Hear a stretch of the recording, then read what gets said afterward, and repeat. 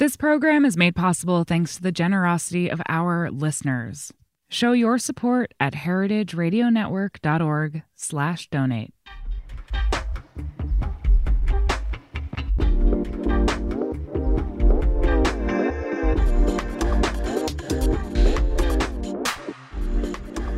This is Meant to be Eaten on Heritage Radio Network. I'm your host, Daniel Bender, standing in for Coral Lee. This episode is part of a special series in collaboration with Gastronomica, the Journal for Food Studies. Our new issue features special sections on ingredients, from salmon to chicken, taste and technology in East Asia, and excursions on exploration of food and mobility. As well, Gastronomica continues to publish its COVID dispatches, short portraits of responses to the food crises of this pandemic. For the next 6 weeks, join special hosts from Gastronomica Editorial Collective as we talk with issue authors. My guest this week is Colline Ferron. Colline is a PhD candidate in sociology at Sciences Po and Northwestern University. She has written broadly about food, class, and work in cities from Chicago to Santiago to Paris. Thank you for joining us from Paris today, and welcome to the show. Pleasure. Colline, in this particular moment of the pandemic and the food crisis it has provoked, and we'll come back to that hopefully towards the end of our discussion, we're hearing a lot in the term food deserts. It seems to show up all over the place, in ordinary conversation, in policy documents, newspaper accounts, and more. But let's pause. Perhaps you can define the term food desert all over again. Right. So with the framework of food desert, it's the notion that in a disadvantaged neighborhood, the food supply is limited to fast foods or unhealthy options in a broad sense. And so in this context, the neighborhood characteristics are assumed to have negative consequences on residents' nutritional outcomes and over the effects of individual characteristics. By contrast, we don't hear the term. You use the term in your wonderful submission. We don't hear the term food oases very much in ordinary conversation. What do you think how might you define that term for us? So food oasis might be just the reverse. So the notion that for residents of neighborhoods with a rich and diverse food supply, so the fact of living in those neighborhoods will have positive consequences on the residents' nutritional outcomes and again over the effects of individual characteristics. Now, your article entitled Food Desert or Food Oases, Insights from Mexican Chicago, challenge how we use these terms and give us a sense of how much these terms are being used in ordinary parlance, as well as in how, for example, how policymakers understand neighborhood food access. As you were just offering a definition of a food desert, it struck me that part of the understanding of food desert there was an implication, something negative about the food system as a whole. But do you think in the way we use food desert, the way it is often just ordinarily used, do you think there's a little bit of blame that gets placed on local residents? Yeah, right. So we are blaming the residents, and first we are blaming the neighborhoods, but by extension, by association, the neighborhood residents as for their obesity. So there's definitely an element of victim blaming in that framework. Now, before you tell us some more about alternative ways in which we should understand neighborhoods like Mexican Chicago, can you tell us a little bit about your research methods? How did you go about conducting this fascinating research on Mexican Chicago? So my methods are ethnographic. So I conducted both observation and in-depth interviews into majority Mexican neighborhoods in Chicago, so Pilsen and Gage Park. So ethnographic methods, basically being on the field and talking to people. So, for those of us, I haven't been to Chicago for a very long time. Not likely to go anytime soon, as I'm recording here from Toronto, Canada. Mm-hmm. For those who haven't visited this area of Chicago, can you just give us a little bit of an oral tour around the neighborhood? What does it look like? What does it smell like? What does it taste like? Who lives there? Yeah, so the two neighborhoods, so Pilsen, and Gage Park. So Pilsen is represented as a quintessential Mexican neighborhood, so meaning a place of safety and entertainment, resources, food for the Mexican community in Chicago and in the Midwest in a broad sense. So you could think of it here as a quintessential Mexican neighborhood. And it's located quite close to the city center, actually. So hence a process of gentrification going on. So you have the mostly white upper middle class newcomers being attracted to Pilsen as both a neighborhood that is conveniently located within Chicagoland, and also, from the perspective of these white newcomers, also, a kind of an authentic place, right? Whereas from the perspective of the Mexican working class, it's mostly thought as a safe neighborhood and a neighborhood of a collective cultural uplift. So this is Pilsen, and the other neighborhood in which I conducted a fieldwork is Gage Park. So it's located precisely on the southwest side of Chicago. The housing stock is mostly bungalows. So it's you could visualize it as a typical residential neighborhood of the outskirts of a big American city, and it was originally a majority Irish neighborhood, but in recent decades, together with the steady labor migration from Mexico to Chicago throughout the 20th century, so in the recent decades, it became a majority Mexican neighborhood. So if you were walking, oh, sorry, go ahead. No, just to summarize, so about Gage Park, you could think of it as a residential majority Mexican working class neighborhood.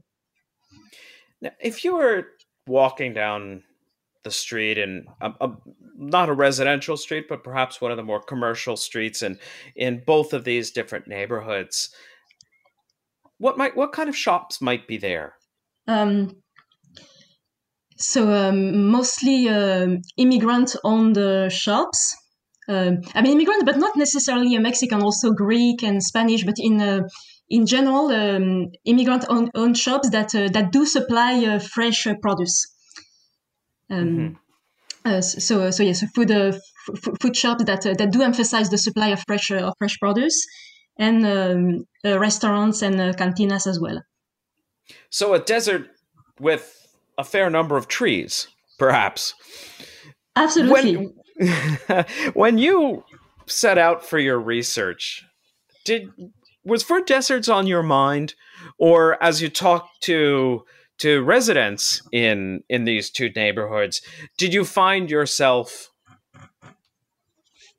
wondering about why these terms are used, perhaps from the outside? Yeah, it's interesting. I did not come to the field with the notion of food deserts in mind, but I was rather interested in perhaps the more general question of how do immigrants get to recreate their food practices in different locations. And then something that I found interesting is that despite the availability of a fresh produce of foodstuff in their neighborhood, the residents of these two neighborhoods, so both Pilsen and Gage Park, were still articulating crafting acquisition practices that spanned Chicagoland. And so here I was like, this is interesting because if you think about the most famous notions of food access, so either food desert or food neighborhood, or food desert or food oasis, are very much neighborhood centric, right?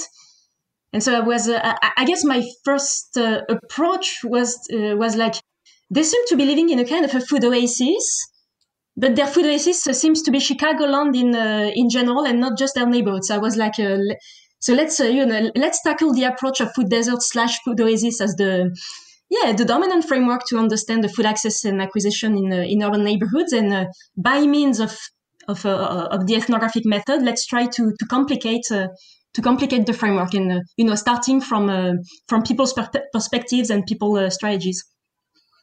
And I think you've done that in fascinating ways. And before we get into some of those implications, can I ask you a little bit? Who were some of the people that you spoke to? How did you identify your informants? I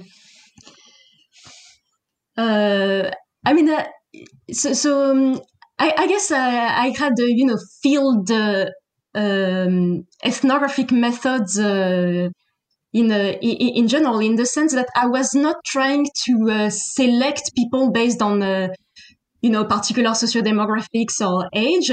I was just interested in the in Mexican neighborhoods, and then within I just talked to whatever people I was encountering, I was meeting in those neighborhoods, and and this also perhaps adds an element of contextualization for the case of Pilsen, right, which I told you about, because it turned out that in Gage Park I was mostly meeting with local residents of Gage Park. So the working class residential Mexican neighborhood. And in the case of Pilsen, by just hanging out on the street and talking to people, I was also meeting a number of former residents of Pilsen, so Mexican first and second generation immigrants, but that then relocated to other neighborhoods across Chicagoland, and particularly in the suburbs, but that was still getting back to Pilsen to buy groceries and to go to church, so to relieve the sense of the sense of a Mexican community in Pilsen, so their former neighborhood, and also the quintessential neighborhood of Mexican Chicago. So let me read you just one quote that just jumped out at me, and for our listeners to hear the quote. You interviewed a U.S.-born community organizer who, as you put it, he said plainly, quote, "There's so much food here." Food in the middle of something that is a food desert. That line really struck out to me. I'm curious several things about that short, lovely quote. First, what was the question that you might have asked that provoked that response? But the other question is, there's a certain element of surprise. There's so much food here. Was he answering your response and perhaps answering back to city policymakers, to nutritionists, to whoever who might have been calling this neighborhood with so many shops a food desert? So I'm curious, what did you ask him that caused him with a little exclamation to say, "There's so much food here"? If I remember well, it was in the middle of a conversation in which I was making the observation that I was meeting a lot of former residents who were getting back to the neighborhood to buy their groceries, and so the reaction was like, "Yeah, but this is because there's just so much food here, so much diversity and variety of options." Well, it is remarkable that people are coming back to buy groceries to a place that is still represented as a food desert. What is it about? On some level, the absence of a mainstream supermarket sometimes can label a place as a food desert. Why is it that the small stores that this one community organizer was coming back to shop at, what is it about small stores, ingredients perhaps from places like Mexico, seem invisible to those who are deciding whether a place is or is not a food desert? But just to clarify, I mean, by the city of Chicago, neither Pilsen nor Gage Park is labeled as a food desert. But if that term was actually used by the white upper middle class newcomers that I was interviewing, so some of them were referring to Pilsen as a food desert, in the sense that there was not there is a supermarket in Pilsen called La Casa del Pueblo, but there is not this this type of a big brand supermarkets like Walmart or even Whole Foods. So in that sense, I guess a white upper middle class newcomer could think of Pilsen as a food desert, but other than that, it's not labeled as a food desert. So neither by the city of Chicago, institutionally, nor by the local Mexican residents. It's a very interesting point about where a food desert is something that exists both in the imagination of perhaps those from outside of a community, and sometimes that's in contrast to official policymakers. But to those kinds of residents, why don't the supermarket that you mentioned, to the small stores, why do they seem invisible to them? Is it a question of race? Is it a question of ingredients and the racialization of ingredients? I guess it's a question of food preferences, because a major aspect of the food preferences and practices of Hispanics in general, and in the case of my study, Mexican first and second generation immigrants, is the emphasis on consuming and cooking from fresh produce. So meaning fruits, vegetable, and meat. And so these are products that these residents mostly acquire from small shops, right? And not necessarily from big supermarkets. Or if they do from big supermarkets, it's they mostly buy on special offer, right? And so in the institutional framework of food deserts, it's in most instances it's being counted or quantified as the number of supermarkets and hypermarkets. But here, I point to the existence of small, in most instances, immigrant-owned shops as a major supplier of the preferred ingredients of this community, and so specifically fruits, vegetables, and meat. So produce, fresh produce. We're going to take a short break here, and we'll be back with Colleen in just a moment.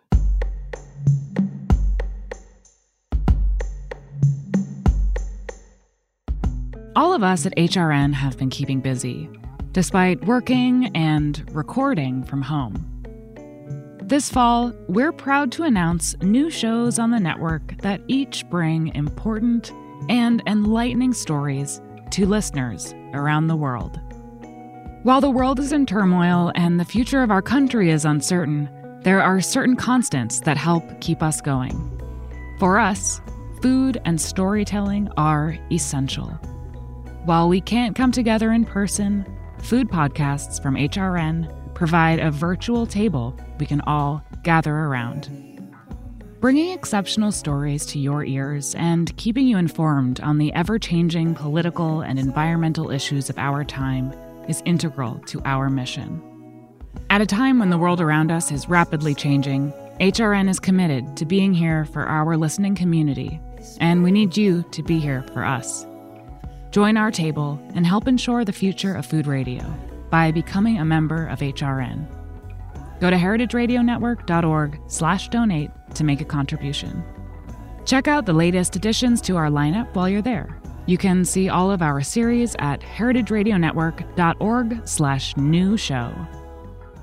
And we are back. This is Meant to be Eaten with Daniel Bender, talking with Colleen Ferrand about her article, Food Desert or Food Oases, Insights from Mexico and Chicago, available in the current issue of Gastronomica, the Journal for Food Studies. Colleen, right at the beginning of your paper, you ask a simple-sounding question, but one with profound implications. You ask, are Mexican immigrants in Chicago able to find the products they grew up with and still love? What in the end did you find? In the end, long story short, the answer is yes. What kind of products were they looking for, and what were their reactions and when you talked to them as they described finding those kinds of products? Yes, the products they grew up with and they still love are mostly produce, fresh produce, fruits, vegetable, and meat, and sometimes fish for those immigrants of coastal areas.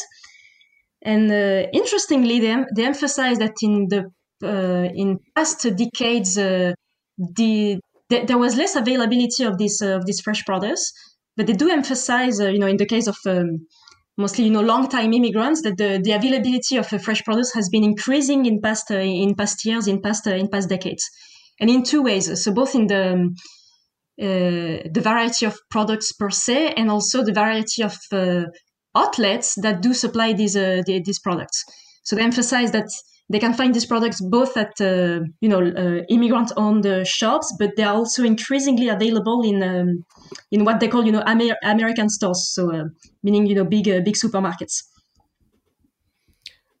Did you find a concern about the impact of gentrification among those of Mexican origin in places in some of these neighborhoods? Did you find a concern not just about the kinds of costs, but actually, say, the arrival of a smoothie shop that you described as perhaps leading to a kind of a food desert?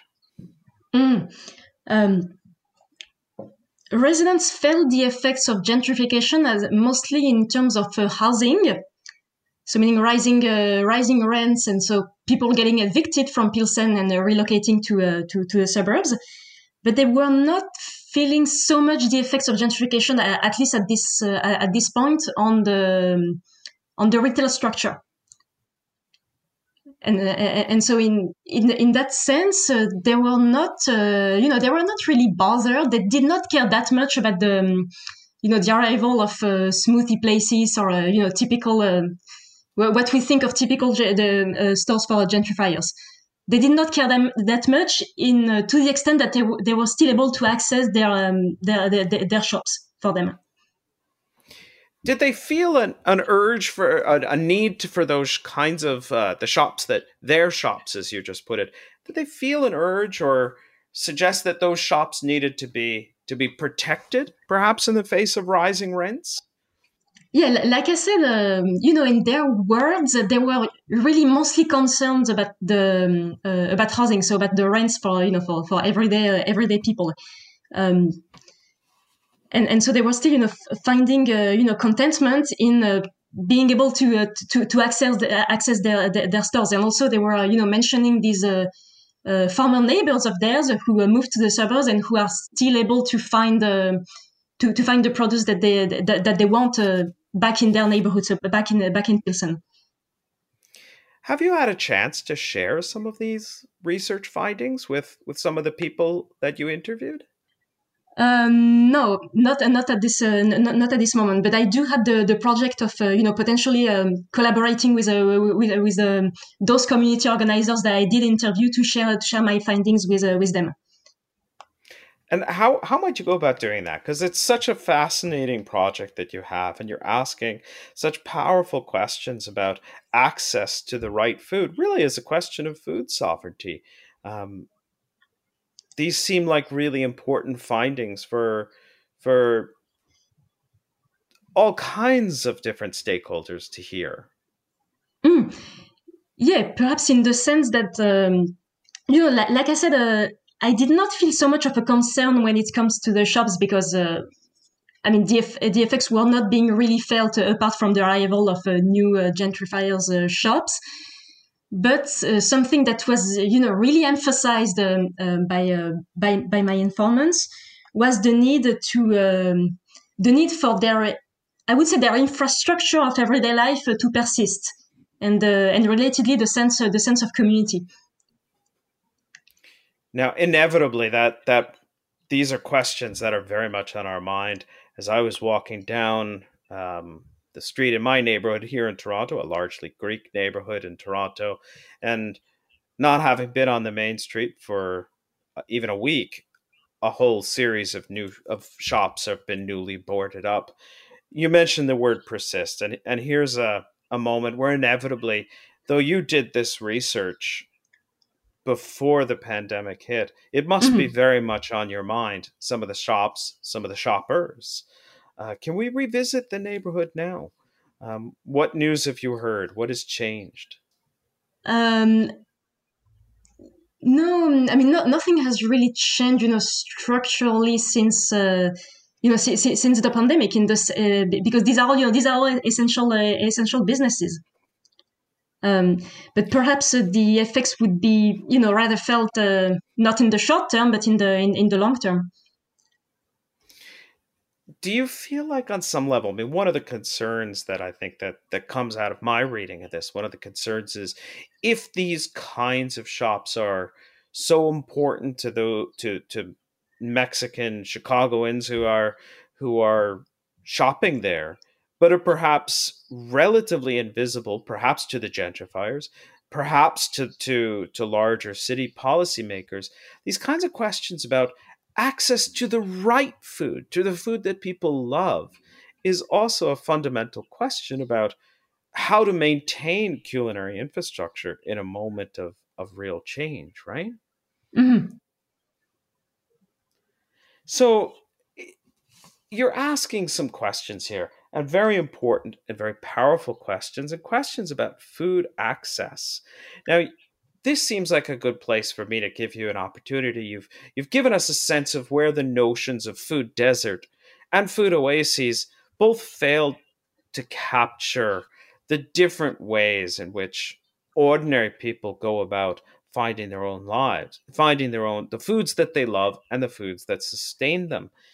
Here's an opportunity, perhaps towards the end of our conversation here. Can you give us perhaps a better term that we might use to understand a neighborhood like Pilsen, Gage Park?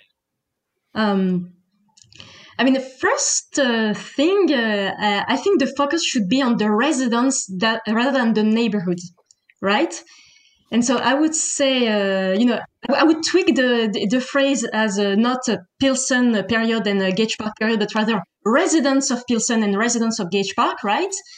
And then moving from, the static and spatially centered notions of food deserts and food oases to where rather thinking about the creation of food access and acquisition. I think that's a very important transition. Thank you so much, Colleen, for joining us. This is exciting work. And listeners can read the full article, Food Desert or Food Oases, Insights from Mexican Chicago, forthcoming in Gastronomica, the Journal for Food Studies, Volume 20.4, which is due out in November 2020. For more details, visit gastronomica.org. Join us next week as we talk to Kyung-Jin Bai about its fascinating history of soy sauce in imperial and colonial Korea. Thank you again, Colleen. Thank you. Meant to be Eaten is powered by Simplecast. Thanks for listening to Heritage Radio Network, food radio supported by you. For our freshest content and to learn more about our 10-year anniversary celebration happening all year long, subscribe to our newsletter. Enter your email at the bottom of our website, heritageradionetwork.org. Connect with us on Instagram and Twitter at heritage_radio. You can also find us at facebook.com/Heritage Radio Network. Heritage Radio Network is a nonprofit organization driving conversations to make the world a better, fairer, more delicious place. And we couldn't do it without support from listeners like you. Want to be part of the food world's most innovative community? Subscribe to the shows you like, tell your friends, and please join the HRN family by becoming a member. Just click on the beating heart at the top right of our homepage. Thanks for listening.